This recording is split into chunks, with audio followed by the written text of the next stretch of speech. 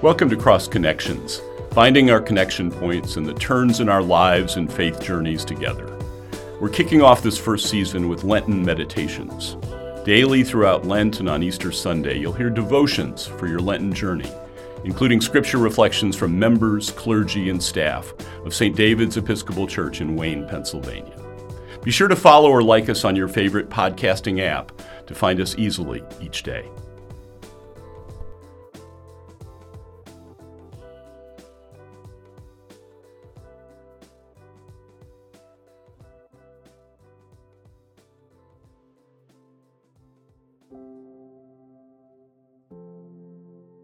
Today is the first Sunday in Lent. The day's reflection is based on the following readings, which are linked in our show notes. Psalm 32, Genesis chapter 2, verses 15 to 17, and chapter 3, verses 1 to 7. Romans chapter 5, verses 12 to 19, and the Gospel of Matthew chapter 4, verses 1 to 11. We all know that it is wrong to sin, but sometimes we do it anyway. In the readings for today, Eve knew it was wrong to take the fruit, but did it anyway. Adam and Eve knew they would be punished, and they were, but they were also forgiven. Why is it easy to sin, to make an error, but it is so hard to forgive? Children make mistakes or even sin, and we do our best to correct them and help them move on from their mistakes.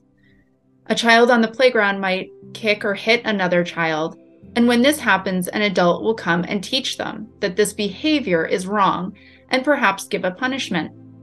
The child then apologizes and learns from their mistake. The next time the child goes to the playground, they will be reminded of correct behavior and told to go play. The parent can forgive the child's behavior and help them move on from this. As adults, we still make some mistakes, and our peers help us to correct them, but we can't always move on. What makes it so hard for adults to forgive someone's error, sometimes it's even our own, and move on and grow from that experience? Why is it so hard for us as adults to forgive ourselves and move forward? I give you the challenge this Lent to forgive yourself for past wrongdoings, move forward from this place, and go play on the playground.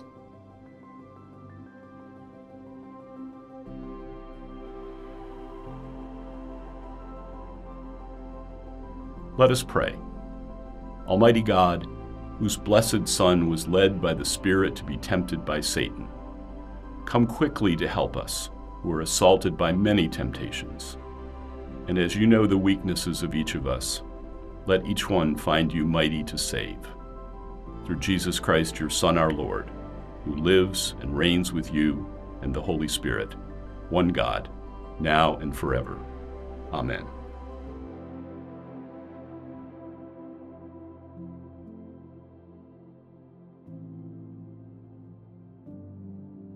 Today's reflection was written and read by Sarah Schoettle.